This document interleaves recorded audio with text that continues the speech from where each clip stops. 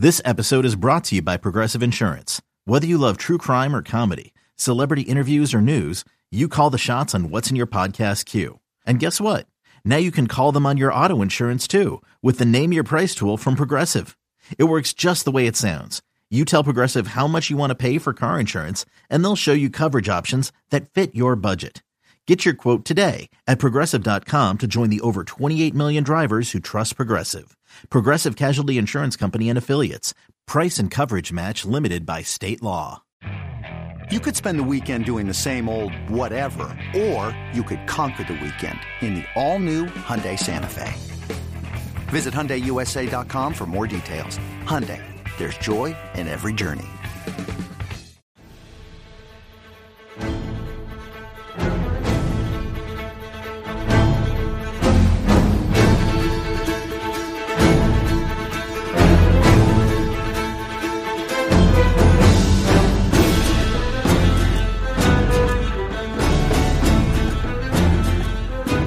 All right, welcome into the Hoist the Colors podcast. It is another game week. East Carolina 1-1, preparing to host the Camel Fighting Camels from the FCS ranks, the Big South Conference. They are also 1-1. We'll touch briefly on Campbell a little bit later in the podcast. We're going to take a look back at the Old Dominion game and also talk about some early season headlines. And to do that, I am joined by Jason Tyndall. You guys know him as Pirate Backer on the Hoist the Colors website, also a former coach in the high school ranks in the state of North Carolina. Jason, welcome back into the podcast. You've been on a few times now. You're starting to become a regular, man. Hey, thanks for having me, Stephen. Obviously, it's anytime we get a chance to get together and talk about Pirate football, it's a good time. So I'm just excited about the game coming up this weekend and talking about what we've seen in the first two games with you and sharing it with our great folks that we all enjoy on HTC as well. Yeah, they're all level-headed. They're all great. They never overreact to anything. So we're gonna talk about maybe some big picture items as we head into Campbell. But wanted to first talk about the ODU game. I've given my take on it. The Pirates win 39-21. Just you're interested in your perspective, Jason, as we look back at the win over ODU, much needed win to get the 1-1. Just what were some of your big takeaways from that game? Well, number one, you have to look at the domination from time of possession. Anytime you hold the ball in Division I football for 40 minutes, even when you don't come away from scores, you really just break the will of the team. I was super excited to see Jalen Johnson break out. That provides another dynamic. I'm sure we'll probably hit on that here shortly.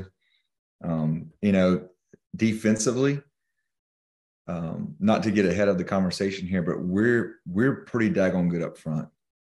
And I got a chance to be close to the warm-ups and pregame and watching Coach Tesh work with the inside DL and the technique and the speed he has them operating with and how easy it looks.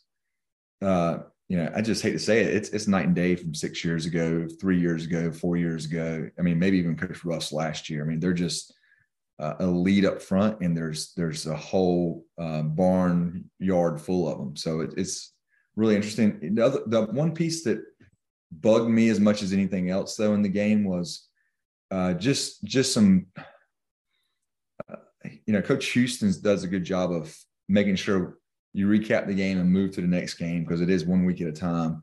But just some of the fundamental breakdowns in coverage at times. Although they have an elite receiver, I think we gave up, as he said, some cheap ones. And I would like to see us put a couple more scores on the board because we really did dominate a really good ODU team. I thought it was interesting that Coach Houston kind of made it a point to say how frustrated he was. And he's a defensive coach, and I think he's coached safeties a lot, and he knows the defensive backfield. You just can't give up. I mean, really, Ali Jennings, great receiver, but, 4 or 5 of his big catches were simply just breakdowns. Like, they weren't even, contested balls. So that's what frustrates you, and we'll get into maybe some of that as we go forward, Jason. But I want to talk big picture with you. ECU at 1-1, and I think realistically most people expected East Carolina to be 1-1. I think clearly most were hoping for an upset over NC State, and probably should have happened. It didn't happen. And I just want to ask, and I'll give my take on it as well, along with yourself.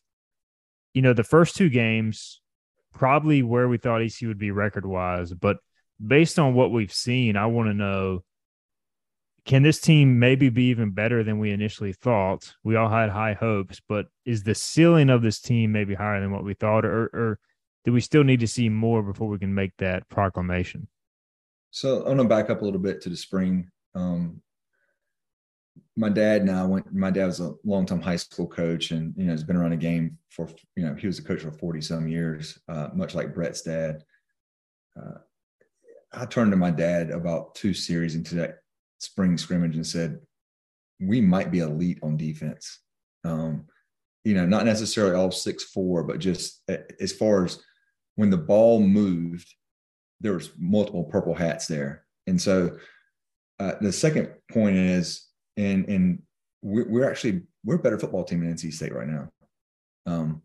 If you go back and really look at the game and look at the most important thing is the scoreboard, but for the most part, outside of a couple of drives in the block punt, we dominated that football game from a physicality standpoint. And anybody who wants to argue that, they just need to look at Dave Doran's face as he's, pouting as he's going through the buses or going into the locker room at the end of the game. And then we came out against an ODU team that really, I told my buddy riding down there and his wife that I was really nervous about this game. I said, these guys are pretty good. They've got a lot of talent, and they reeled in at the end of the year and had those big wins. And we physically pounded them starting with the first drive. Now, granted, we came away with 3 instead of 7 there, but Coach Houston, I know after a 17-play drive, was not excited about not scoring 7, because at that point you start breaking the psyche of the whole program on that visitor sideline. I feel like we have a chance, and I'm superstitious, so I don't like to say too many things, but we have a chance to be really excited in November in Greenville. Yeah, when we were talking preseason, Jason, I was just like part of me in my mind wanted to say this was a team that could compete for a conference championship, but realistically, I think I felt like they were still a year away. But again, I'm not trying to overreact. Like, that's what we do sometimes early in the season. But I feel like if certain things go right, if this team stays healthy, they clean up special teams, which we'll probably get to naturally in this conversation. I just feel like there's enough pieces there. And I think a lot of it for me comes down to the offense. Like we heard so much about the receivers coming in as transfers, but until you see them actually do it on game day, that's when the switch flips for me. So to see those guys actually go out and produce against good defenses, I think that to me takes the offense to the next level. And now I think that they're a complete unit if the offensive line stays healthy. Defensively, I knew they were going to be very good. They look very good. That's not a surprise to me. And now for me, it just comes down to special teams. Can they clean that up? And then, too, if you're going to have a special season, Jason, you know this as well as anybody as a coach, you got to get a little lucky. You got to, unfortunately in the opener, it didn't go in that direction with the missed kick. But that's not to say that ECU still can't have a 8, 9, 10 win season. Some of that comes down to luck, health, and other factors. But I do think the ceiling for this team, at least for me, is a little higher than I initially thought. You look at, you mentioned something, the word health there. And, I don't know about last year, but 2 years ago, and probably last year as well, when somebody who went down who's in the top 22, you start having concerns. Like is the person behind them developed enough and been in the program enough? When Dante Johnson went down, and I hope he comes back sometime this season. I don't know the extent of his injury, and shame on me for not following up on that. But I didn't even flinch. They're rolling the next one in. And the same thing when you look at your receiving corps, and Shane Calhoun is somewhere down like number 7 right now in productivity, although he's done a lot of little things that the average fan probably doesn't notice during the game. You're pretty deep. And I will say what's really cool to me is if you look at the stats, which are, sometimes can be misleading as well, but you are who you are. Jalen Johnson's got 11 catches. Isaiah Winstead has 11 catches. And anytime that we come off the sideline and we line up, we look like a ACC caliber team across the board on offense. So I don't really see a weakness right now outside of, like you said, the special teams scenario. So super excited about what the progress can be. And as you said, stay lucky. And we've got that tough road that we don't need to jump ahead of, but late in the year, and we've got those road games at BYU, at Cincinnati, we're playing UCF, we're playing Houston, all kind of right there in Murderer's Row. We'll find out how tough we are at that point. Yeah, there's no doubt. And you mentioned, it's kind of dawned on me when you mentioned in the past when like a couple key guys go down, that's like a death sentence. You just look at the offensive and defensive line. Rick DeBrew, who is probably your best defensive lineman in 2020, he hasn't played through 2 games. And we're talking about how deep the defensive line is. Your left tackle, Bailey Malovic, hasn't played in 2 games. Your starting left tackle. There's not many programs in the American, I think, that could still operate at a high level with those 2 pieces out. We'll see going forward what the status of those guys is. But all of a sudden, you're at a point with this program where maybe those 2 guys being out isn't the end of the world. And you can finally say, hey, whether it's discipline or obviously unfortunate situations, whatever, like you don't have to rely on just 1-2 players. Even CJ Johnson, we looked at him as, again, in 2020, he was a main guy. Now he's not just another guy, but he's another piece. And if you have to play without him, you can survive. And I think that's what we're seeing. We finally have that depth on this ECU football team that can withstand so many of those previous losses. So that's a great point for sure, Jason. Wanted to hit a few different topics as we move forward in this podcast, and we'll start with a couple of talking points. And I want to say, again, 2 games in, this is a small sample size, 2 out of 12 games. But I wanted to get first your biggest surprise 2 games in. Jason, do you have one? I guess we'll go good surprise if you have one, because our next topic will be biggest area of concern. But do you have a good surprise 2 games in? Well, really, it's a combination of going back to my coaching days and on some of the other podcasts I mentioned this. There's 4 things that I always preach to our assistant coaches, the program, the parents, the players.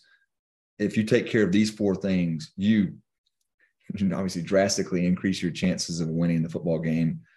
And right now we're converting, 53% on third down, where our opponents are right around 24%. So that right there is a huge swing. So that surprise is it's a combination of both the efficiency of the offense and that money down, and the efficiency of our defense of getting off the field, which is a carryover from last year, because I believe we were top 10 in the country in third down efficiency. The other piece is you look at some guys like Chad Stevens, Miles Berry, even Edwards, the kid that transferred in from Georgia Southern. And you just start watching these folks, and you look at the depth at safety. We're just becoming really tough to move the ball on. It's going to be hard for somebody to drive the field and score consistently against us if we don't, create our own errors and put ourselves in bad situations. I will say this: offensively, if you watch Holton Ahlers operate now, he just looks like he's so calm and just gets it. And that's all that experience. And he just seems to be operating at a high level. Hopefully he can stay healthy and keep that up, because it to me, it creates a dimension where, as a defense coordinator, you're actually competing against Donnie Kirkpatrick and Holton Ahlers, but then you look at the weapons he has across the board, and our offensive line has done a really good job right now. And, they've given up 4 sacks in 2 games. They gave up 4 to ODU, none to State. So if you think about that, they're averaging 2 sacks a game. The last 7 years, I would have cut off my kneecap to say we're only giving up 2 sacks a game. So those are probably my biggest surprises so far in a positive manner. Yeah, and I think too, I feel like offensive line pass protection for me is a surprise. Again, it's something we've harped on for years. Hey, this team has got to get better in pass pro. I feel like they have, and they had a few breakdowns for sure against ODU, but 3 of those 4 sacks came on the one drive, and somehow the Pirates still overcame that and scored a touchdown. So, I mean, in reality, that kind of shows you how good this offense can be. The other one, I kind of touched on earlier, but the receivers, like when you go from just maybe relying on CJ Johnson and the tight ends to finally having like 3 legitimate receivers. I mean, we knew Isaiah Winstead would kind of be that guy because of his production, but I don't think we knew Jalen Johnson would go out and catch 9 balls for 93 yards on 12 targets. I mean, that is a big time stat line. Caught every catchable ball his way. And now if you're Campbell, if you're Navy, you're watching this game film and you're like, who the hell do we double? You know, we take away CJ Johnson. Then they have one-on-one with Winstead and Jalen Johnson. You got the tight ends, you got the running backs. There's just a lot to account for. And so, yeah, I'll tell you what, and something I didn't write down on our podcast sheet, but I do want to talk about on our second half of the show, Jason, is the return of Josiah Hatfield. That'll just give you another weapon. And we'll talk about how to maybe incorporate him in going forward. But conversely, before we take our first break, biggest area of concern 2 games in. I mean, I feel like this one's kind of self-explanatory, but biggest areas of concern for you. Yeah, it goes back to the saying, you are who you are. I mean, quite frankly, I'm not going to sugarcoat the donut here. We've looked pedestrian in our kick operation, whether it's PAT or field goal, and inexcusable. It's JV football. The fact that we're not able to protect as well as we are up front right now, it's an effort thing. And I believe I know Coach Houston will fix this. I feel bad for Owen Daffer because I feel like he's taken a lot of the heat.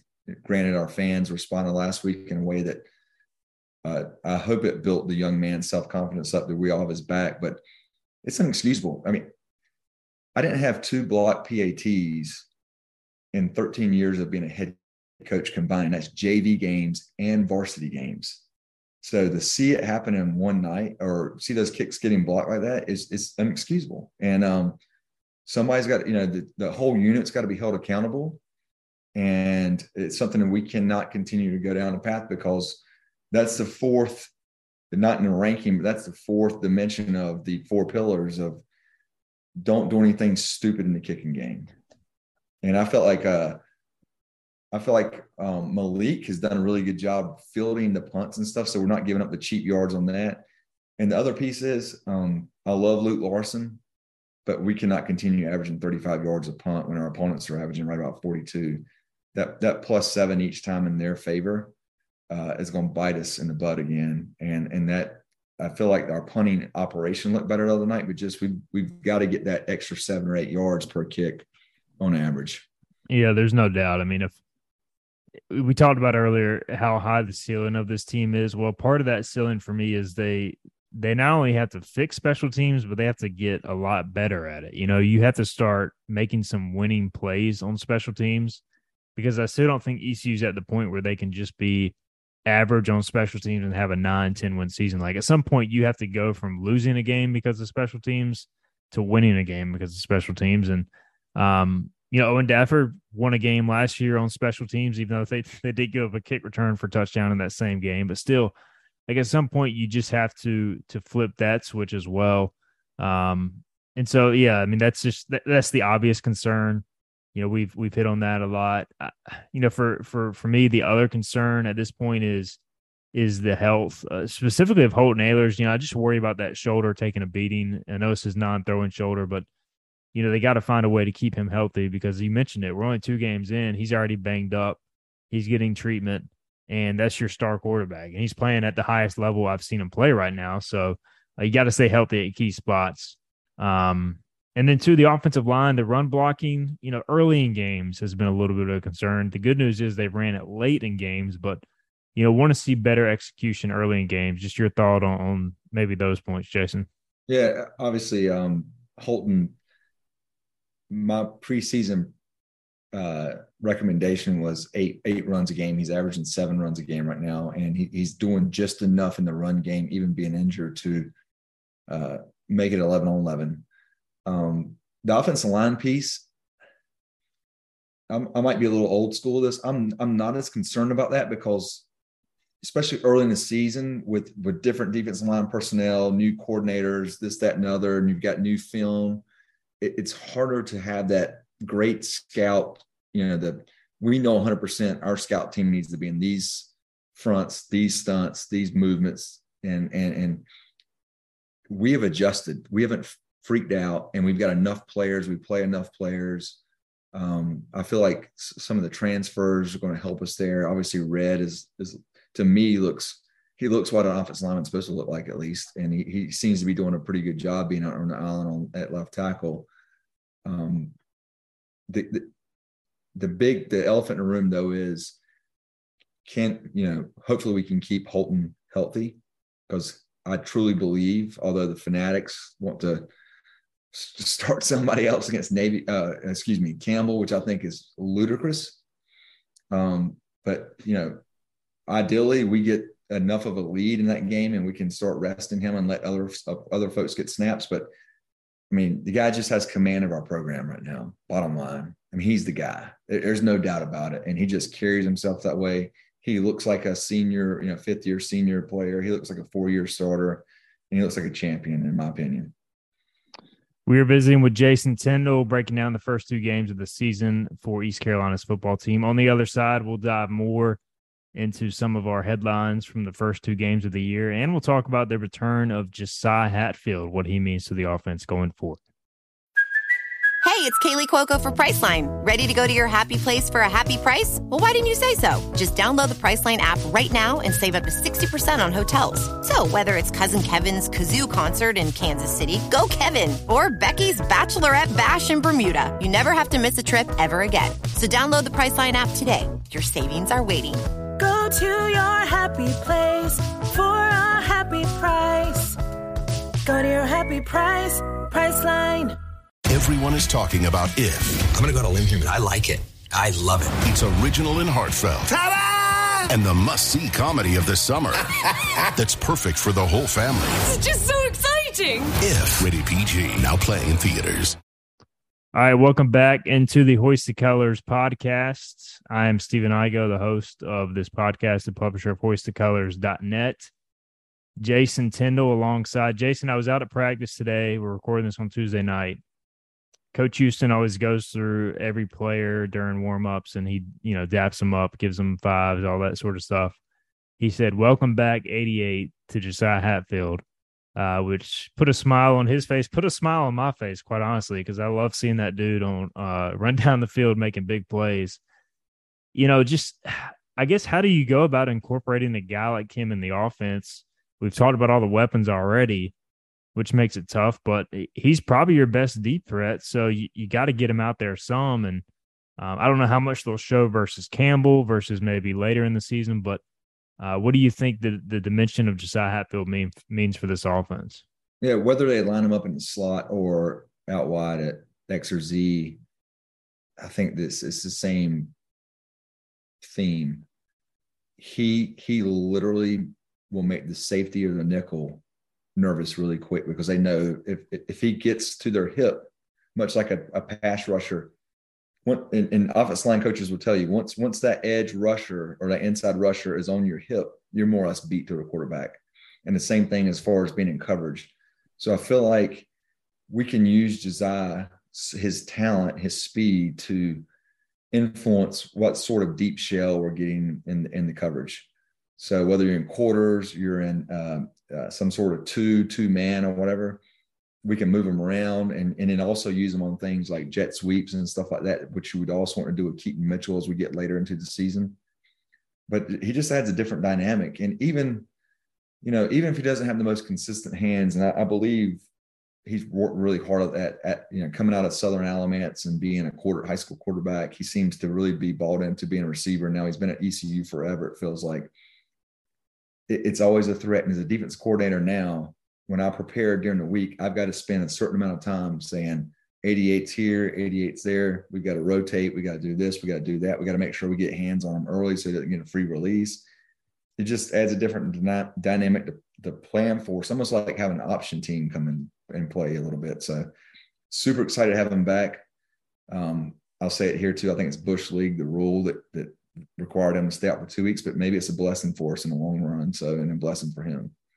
Yeah. I mean, it allowed, but we talked about guys like Jalen Johnson, Isaiah Winstead to emerge and get all those snaps. And really, we haven't seen too much receiver rotation at all, Jason, through 2 games. I mean, Kerry King has been about the only other guy I think Jarrett Garner came in for one snap, and that's because Isaiah Winstead's helmet fell off against Old Dominion this past weekend. So, it at least gives you another guy to rotate, because I think there is a drop off right now after that first line. And the good news is you have so many options, but really curious to see where they have them. I mean, just, not to give anything away, but being out of practice, they've had him lined up in the slot outside. I mean, he's done a little bit of everything. So I think we'll see him do a little bit of everything throughout the year. So really interested to see who or how they prioritize 88 starting with this weekend. All right, our next point, Jason, and this one, I still don't even know how to answer this question, but I thought it was interesting. Like, you think about it, every great offense kind of has a go-to guy, and we've talked about all these targets. We know Tyler Snead was the go-to guy. The question I wrote down was, are there any thoughts on who will eventually emerge as a true go-to guy for this offense, or do they even really need one? Do you feel like somebody has to say, hey, on 3rd and 5, that's going to be the guy who more times than not gets the ball, or is that not necessary for this offense to be elite? So when the news broke that Tyler Snead was going to declare for NFL, and as a Pirate, we all love Tyler Snead. He was the ultimate little warrior out there. I mean, daggone the play he made against Navy, the multiple plays against Navy, and talking about the Owen Daffer field goal is all set up by, execution of the team. But he made some plays that allow us to get in position. I was with a bunch of buddies who are ECU fans, and I at that moment I said, guys, mark it down. We will be better on offense because we'll have to spread the ball around, and this is going to cause Donnie and Coach Houston to go out and hit the portal and find some guys that can be difference makers, because they recognize real quick the safety valve's gone. And I think we were all counting on Tyler to come back. I think we're going to have a really balanced attack this year. I think it's going to be a buffet approach because each week the coordinators are going, it is 11 on 11 if Holton is healthy. The coordinators are going to have to pick their poison. And who are you going to bracket? Who are you going to double coverage? Who are you going to try to jam at the line of scrimmage? Somebody else is going to get cleaner release, and they should get open. And from what I can tell so far, we overall look pretty strong at catching the football. There's a couple guys, you mentioned Kerry King. I'm interested to see what starts happening in Brock Spalding. And once Shane Calhoun and Ryan Jones really get loose, now it's kind of like, who do you pick? In the past, over the years, it was Blake Prohl, and then it was Tyler Snead. There was never really a tight end threat. Now it's like, you got to cover somebody, and you got to make sure you take them away. So that opens up a lot of opportunities for, each week somebody different. I expect CJ Johnson to come back this week and have a big week, just based on his last, his performance last week. I mean, that's the thing is, like, I was racking through my brain, who's going to be that go-to guy, and I think it just depends on the matchups. Like, I think it's now at the point where you have 4 to 5 really good options that you don't need a go-to guy. And like you said, I think that helps Holton Ahlers. I think now, instead of saying, hey, it's 3rd and 4, I'm likely going to try to go to Snead here. Now he's surveying the field. He's saying, what's the best matchup? Because I think he now trusts all those guys based on the way he spread the targets around. So now it comes down to matchups. And, it'll be interesting to see as the season goes along, does eventually a guy just take that role, or is it going to stay this way all season? I kind of lean towards the latter just based on how it's played out thus far. But again, early sample size, we'll see how it plays out. Next point, we switch to the defensive side of the ball. ECU still being aggressive defensively under third-year defensive coordinator Blake Carroll, but there has been noticeably less blitzing. I think they came after the ODU quarterback 35-ish% of the time. I don't remember the number off the top of my head, but somewhere in the 30s. Still a pretty high percentage, but nowhere near the 50% Blake Carroll used to bring it at. Your thoughts on that? And, we kind of talked about they needed to maybe go away from just absolutely bringing the house every other third down. And that is something Blake Carroll's done. I think a lot of that has to do with the development of his players. Yeah.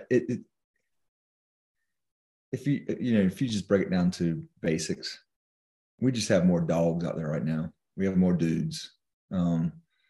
He can line up in zone, or,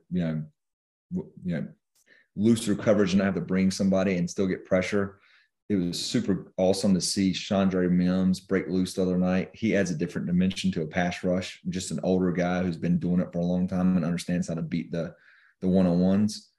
And if we can get more of that from the front four and just keep beating the same drum, we're going to be nasty on defense. And it's not just backed up defense. It's also, we've been pretty good in the red zone. I think, teams are 3 for 5 in the red zone, like 60%. And we're sitting there right now offensively right at 90% in the red zone as far as scores.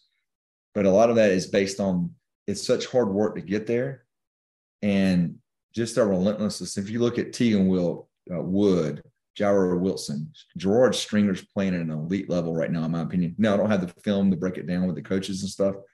And then somebody who's really creeped around this year that has impressed me and is a true program player is so far in an elite game against a high-end top 15 ranked team, and then a team who obviously has elite, great talent in ODU and NC State, but Miles Berry's playing pretty well as well. I mean, he just looks like he's been there forever, and that's just the result, I think, of him sticking around the program. But I think Coach Harrell realized we don't have to allow the other team's pep band to play every time they drop back for 3rd and long. We can sit back in coverage, but also get some people up front. If Coach Dowse can keep developing those edge rushers as the season goes on, and Jeremy Lewis finds his niche, Chad Stevens finds his niche, Jack Powers finds his niche, and we can get some push up front from the young guys that we still have up there, including Chandre. It's going to be interesting.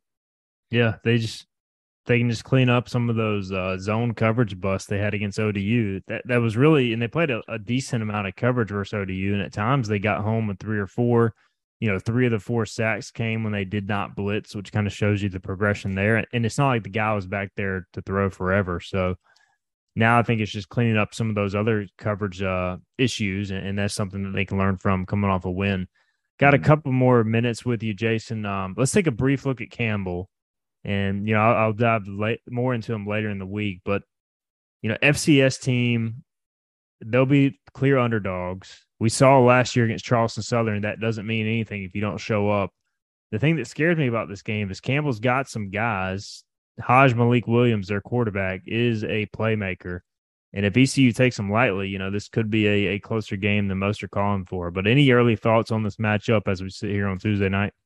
Well, the first barometer for me is when I go to your website and start reading the boards, and people are saying, "Hey, we should start this guy at quarterback. We should be getting the second team people in the second quarter and stuff." I'm thinking, guys, I don't want to say anything on there because it's egotistical sounding, but this game scares the hell out of me. It really does, because we played a top 13 team. We played well against them. We should have won the game. We're a better team than them. We beat ODU, who just beat Virginia Tech. They'll probably beat Virginia in Charlottesville this weekend. And like Coach Houston's saying, everybody's patting them on the back again. Everybody's doing this. Everybody's doing that. It's Campbell. We should get the backups in. If we don't go out there and just lay the hammer down on them, it's going to be like me last year when that catastrophe was happening at Charleston Southern. I got out of my seats and just started walking laps around the stadium because I was like, superstition kicked in, and it's going to be a waste of a night, whether you win or not. It's a waste of a night, and they scare me. Their defensive end is legit NFL kid. They've got a couple guys on defense who are just straight up dudes. That quarterback, if he's hot and starts running around, and we don't do a better job of keeping him in contain, we're in trouble quick. And when all of a sudden you've got guys breaking off coverage coming up to fill the alley in the run game, and you don't realize he's still behind the sticks and he throws one over your top, next thing you know is a cheap touchdown, and they get super excited. I never thought I'd say that about Campbell University, though, but it scares the hell out of me. Any ECU game against Campbell, I've never seen it in football. But any ECU baseball, any ECU basketball game against Campbell is usually a dogfight. I don't know what to expect Saturday. I do know, being out of practice, that I feel like the coaching staff is approaching this one the right way. And now it's up to the players. They've got to answer the call. Because all I remember last year is, man, Charleston Southern got up 14-0 in the blink of an eye. and it was a dogfight from there. So the start of this game will be key. Well, Jason, my Zoom is now under a minute. I'm running out of time, so I gotta let you go before we abruptly get kicked off. But I appreciate the time, man, and we look forward to having you back on later this season, probably in a couple weeks for sure. And always appreciate your insight. Go Pirates! Thanks for having me on. Absolutely. That is Jason Tindall, and that is the Hoist the Colors podcast. We'll be back with you guys later this week for a final preview and prediction of the Campbell game.